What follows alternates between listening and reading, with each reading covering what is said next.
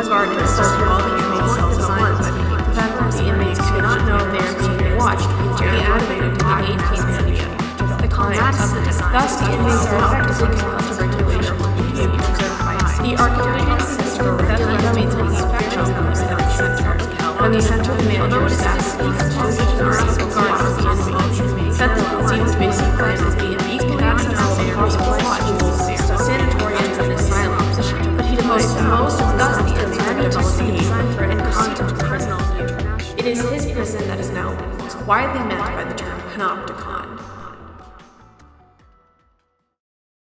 Hi everyone, my name is Sarah, and you're listening to the podcast series entitled Panopticon-Flavoured Oat Milk. Since this is my first episode, I'd like to make some introductions. Obviously, my name is Sarah, my pronouns are they, she, and I'm a 23-year-old lesbian with a bachelor's degree in sociology and gender studies. So yes, I do have 2 cats, and I have a deep fascination for sociological theory. As both a socialist and a feminist, I really like taking theories from my undergrad and applying them to pop culture, in case you couldn't tell by the title. The podcast is a school assignment for a cutesy little media design diploma program that I've been taking, and I really hope to maintain it after my class ends. So I'd also just like to say, before we get started, that I actually am in the middle of one of the nastiest colds, possibly COVID, possibly like RSV or whatever it is. I have done like 14 COVID tests and they're all coming up negative, but apparently that's happening with where we are right now due to the complete government abandonment going on.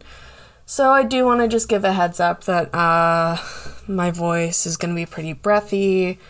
I'm gonna sound kind of weak, but that's on me for saving my recordings up until the last possible second when I'm sick. So yeah, I appreciate your patience with that, and I'm really excited to get into this episode.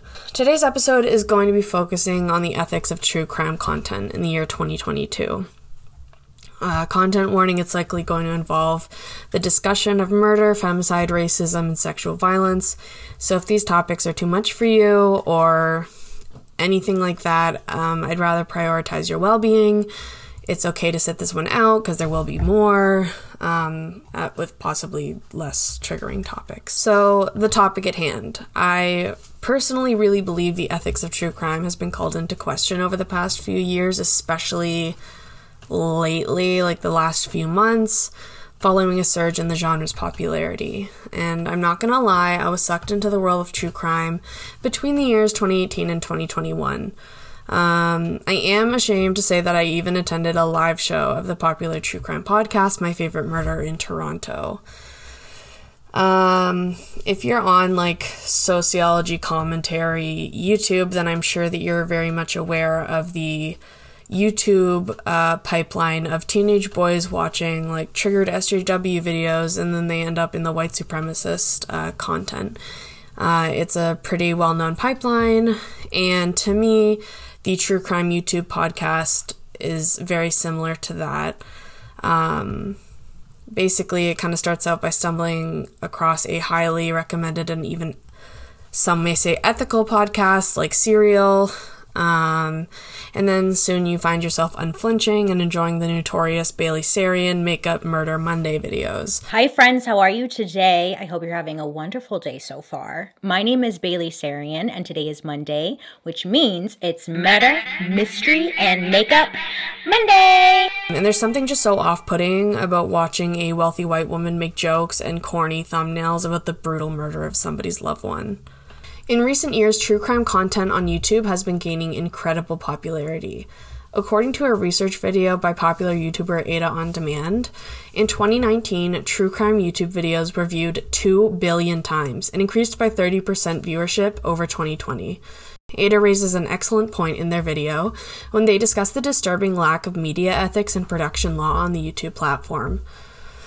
YouTube has created, according to Ada, questionable accessibility of amateur crime reporters to inappropriate products, such as the murder makeup or murder mukbangs. I cannot imagine the compounding grief the families of the deceased must experience. Now, there are individuals out there who are quite literally profiting on the post-mortem exploitation of their loved ones.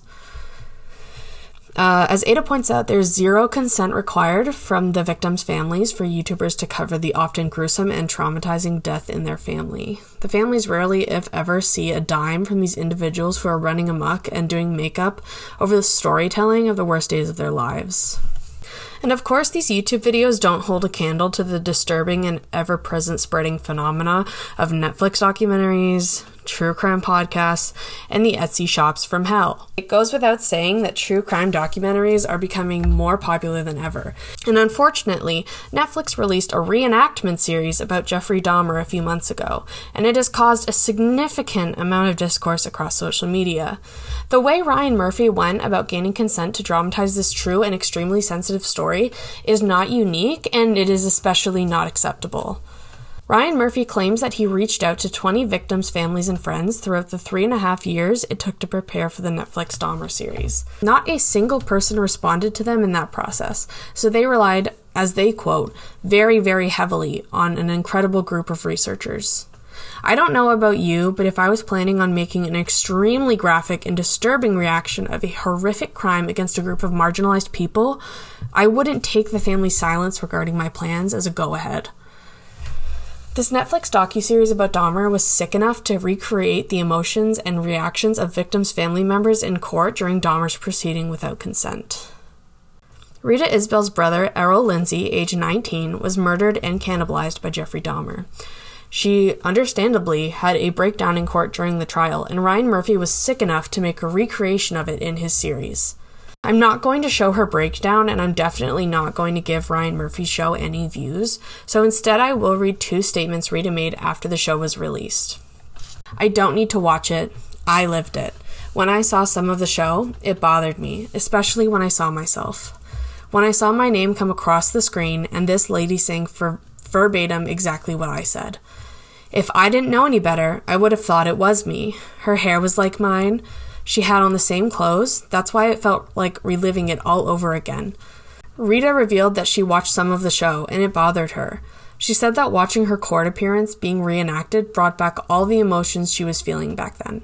She further claimed that Netflix never contacted her about the show. I feel like Netflix should have asked if we mind or how we felt about making it.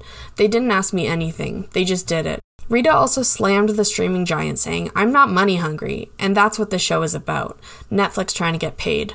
Rita explained that she could have understood making a show of the horrific tragedy if the victims' children were paid. The victims have children and grandchildren, and if the show is benefiting them in some way, it wouldn't feel so harsh and careless. She exclaimed that she felt sad that Netflix is just making money off this tragedy. That's just greed. And I completely agree with her. You don't have to look hard to find other testimonies given by the families of other victims in other crimes.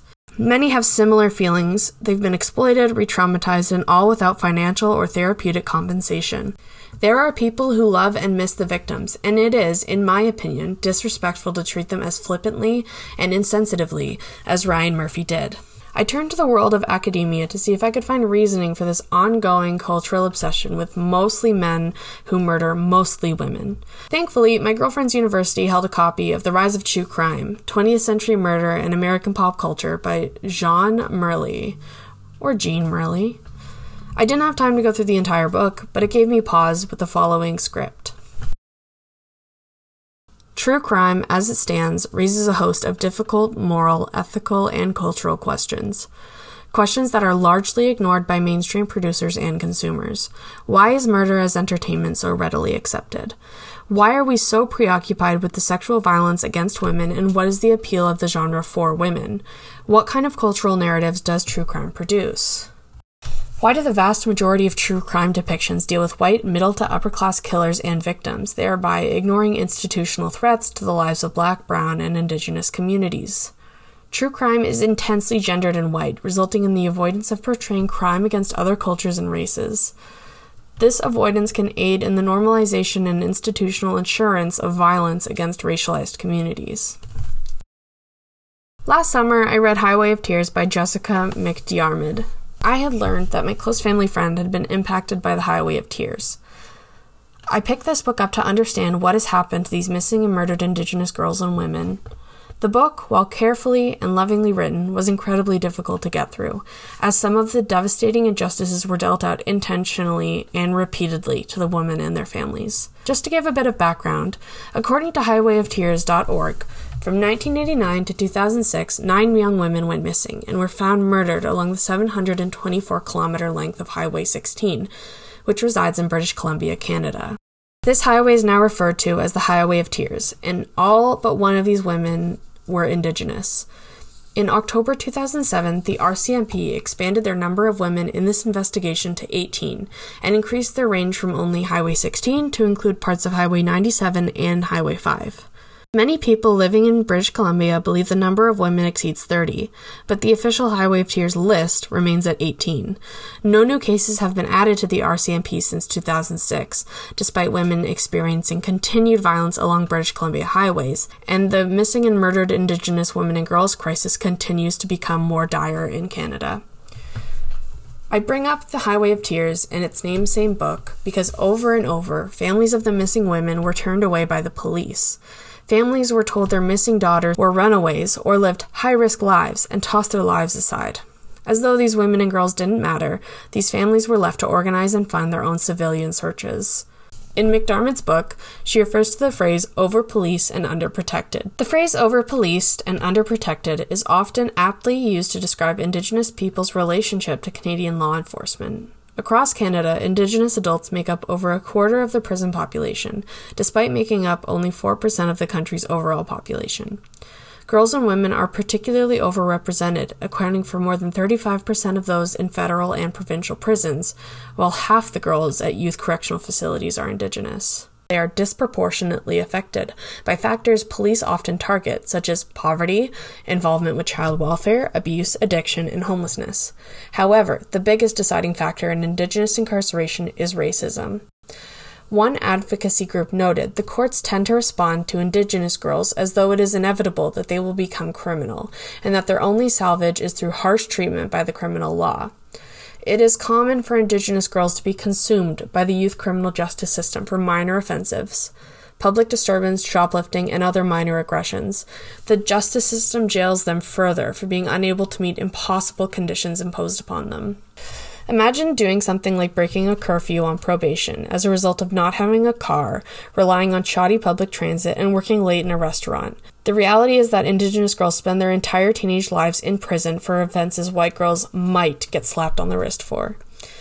Moreover, many Indigenous families are hesitant to ask the police for help, as time and time again the RCMP has failed to intervene or care about Indigenous lives at risk.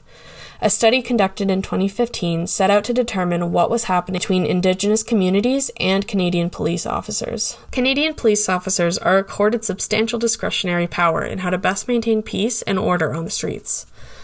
Research is suggesting that among, at the very least, a minority of officers hold the viewpoint that Indigenous people are inherently criminal, violent, and dangerous.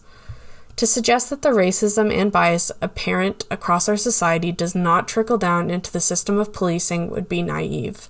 Clearly, the relationship between police and vulnerable Indigenous women and girls is often a poor one, and it has far-reaching repercussions for those most in need of protections. Many are hesitant to go to the police with information or for help when they are in danger, and they are right to be. In some cases, members of law enforcement community are the perpetrators in question. The RCMP's criminal negligence and at times targeting has quite literally caused a national crisis of thousands of missing murdered Indigenous women and girls. To bear witness to how the RCMP and criminal court system is stacked against Indigenous communities, do some Googling into the ex-judge David William Ramsey, the Colton Boushie case, the RCMP's protection and alleged involvement in the Robert Pickton case, the residential schools, and the death of Tina Fontaine. I encourage you to exercise caution and care with these cases. They are all quite recent and speak to the intentional harm carried out by the RCMP and its court systems. It is extremely upsetting, so a massive content warning for femicide, racism, violence against Indigenous people and women, and sexual violence.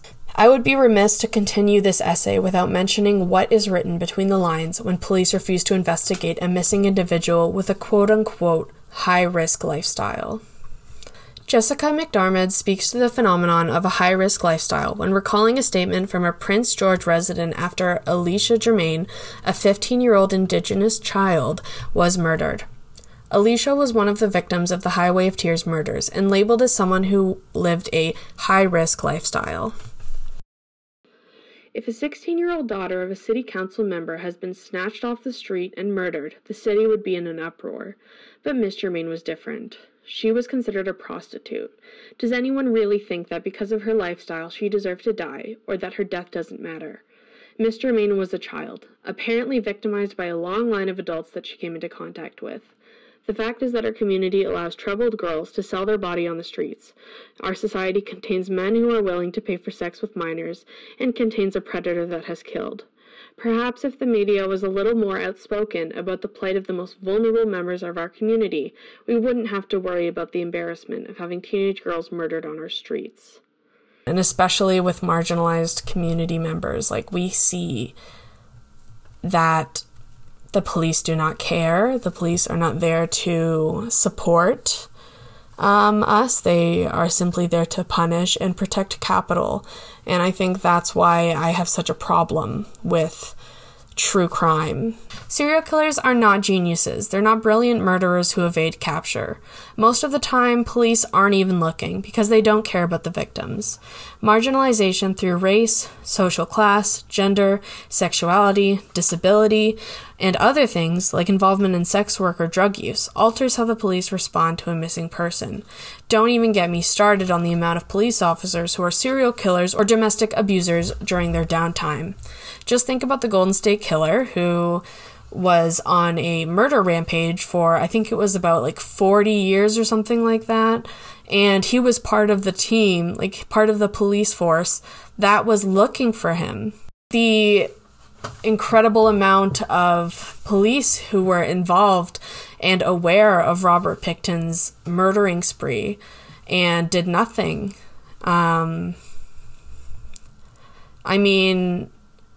It's not a matter of a few bad apples in policing. This is the way it is designed to work, to protect those with capital. Also, definitely do not Google police and 40%. I actually think this is an outdated term, but 40% of police are actually domestic abusers. They beat their wives, and I'm pretty sure that number has grown since that statistic was taken. So, just saying, how are we expected to trust the criminal court system and the police to protect us when they are the people who cause the most harm and devastation amongst the most vulnerable? Researchers Sacha Reed and Juyong Lee published a research article entitled Serial Killers and Their Easy Prey, where they found the following. How do serial killers get away with murder? For years, law enforcement, true crime writers, and journalists have portrayed serial killers as criminal masterminds. But a closer look at serial homicide cases reveals a different story.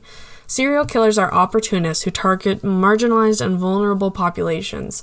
Specifically, they target street sex workers who become easy prey because of the precarious legal status they hold. As Penelope Scott once said, "Well, I hope this doesn't seem too impolite, but Ted Bundy was just never that fucking bright. He was just sort of charismatic and white, alright, and he was so fucking sure he had the right. But he's ugly, and I'm glad he's dead, cause there was no fucking candle in his pumpkin head. You're not special for winning a game with someone who you know was never..." True crime writers and journalists have portrayed serial killers as smart and cunning criminals who outsmart police. From true crime accounts of unsolved serial homicide mysteries like Zodiac by Robert Graysmith to TV shows and movies featuring genius serial killers like Hannibal Lecter, our culture is filled with representations of serial killers as criminal masterminds. They are assigned headline-ready nicknames and tracked by police and amateur sleuths, even as the names and lives of their victims are obscured, overlooked, and dismissed. These images are misleading and gloss over the social context of serial killing. In reality, serial killers are opportunists who target marginalized and vulnerable populations. These victims' disappearances aren't likely to arouse suspicion among law enforcement or even loved ones. Sex workers, for example, are often vulnerable people whose precarious legal status pushes them into risky contexts where they become easy prey.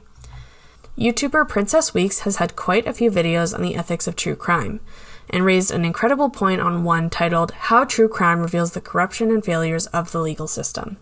True crime coverage has revealed the horrifying and willful inadequacy of police departments in the face of marginalized victims. Cases through which the victim is a member of a marginalized community, such as the murders of Colton Boushey, the murder of Trayvon Martin, and the murder of Alyssa Turney, to only name 3, have revealed the corruption of the institution of policing. In each of the aforementioned cases, police failed to respond in adequate ways, demonstrating they do not care for marginalized communities and enabling further violence against vulnerable communities. If true crime is produced and consumed with increased care and critical lenses, true crime could be incredibly valuable to supporting victims, their stories, and their loved ones. In cases like the Gabby Petito murder, pressure from social media and true crime viewers caused police to act in cases they previously may not have. What does the Highway of Tears have to do with the ethics of true crime? In my opinion, a lot. You may have heard of the term missing white woman syndrome.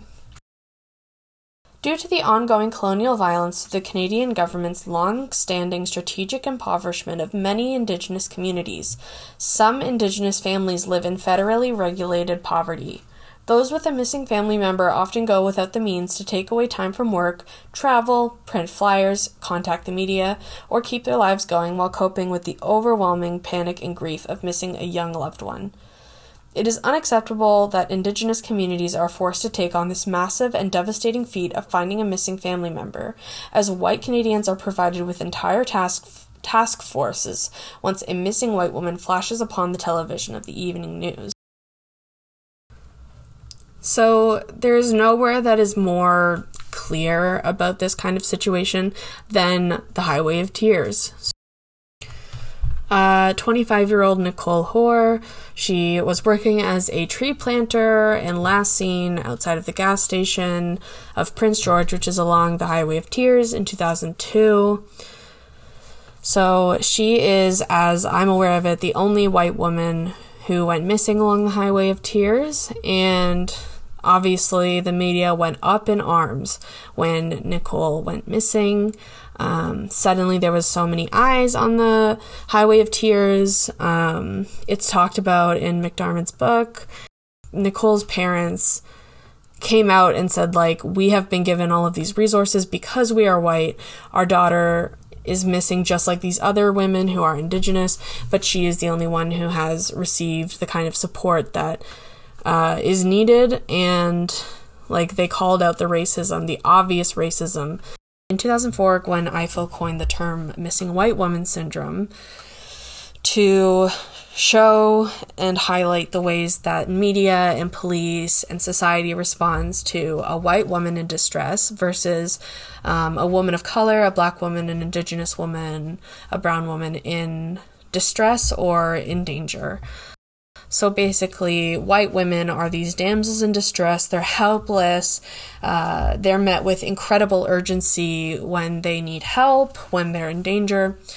And as we've seen with the Highway of Tears, as we've seen with the almost like play-like response to the suffering of all of the marginalized families, the black families that suffered at the hands of Jeffrey Dahmer, how it was made into a theater instead of represented as something devastating and something to be held with extreme care like it deserved to be. Even the language and the photos used for women of color is extremely different from the language and the photos used to announce that a woman who is white is missing.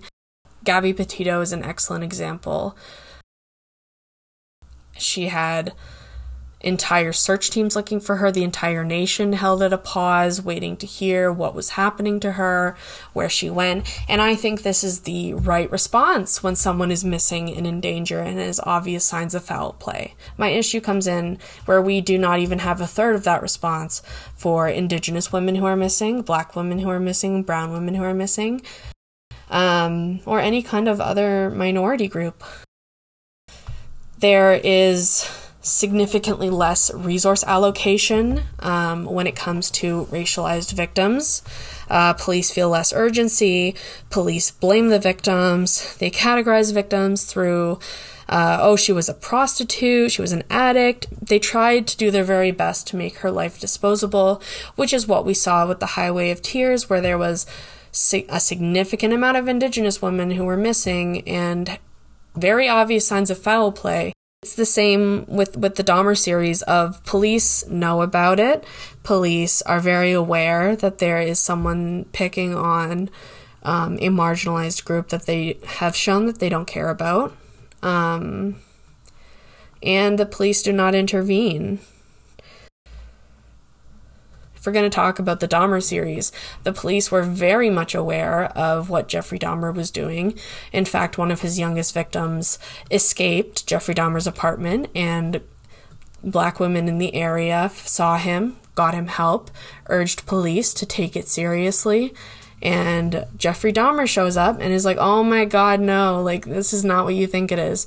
And the cops, despite this young boy being covered in blood, like obviously dazed, confused, not knowing what's going on, chose to listen to Jeffrey Dahmer over the voice of the Black women who were trying to protect this child.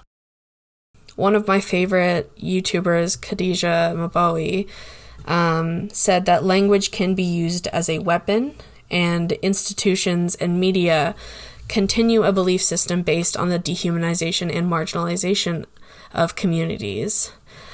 One of the ways that institutions and media work together is through coverage of victims, through coverage of what we consume as a society with regards to violent acts against marginalized communities. How do you contend with that?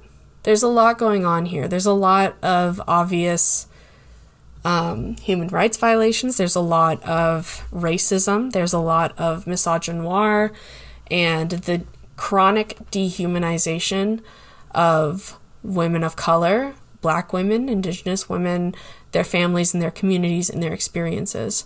It is intentional, it is systemic, and it has to stop. Basically, why I'm making this statement through this first episode of my podcast is a call to action. I don't truly believe true crime as it stands right now, in its non-critical lens, in its entertainment format, is beneficial to victims, is beneficial to marginalized communities. I don't think it does the job that it needs to. I think if you're going to watch true crime, then you have to be extremely careful and extremely critical of what you're watching. I think that the Dahmer series is such an excellent example of when true crime has gone in the opposite direction that it should. That the sensitivity was not there, the family's consent was not there, the funding, putting money back to the community that is affected was not there. I think we as a society are completely consumed by missing white woman syndrome. I want to leave you with that. I want you to, I'm not saying that you have to shame yourself and be like, oh, like I'm a horrible person if I watch true crime. It's not a black and white issue for me.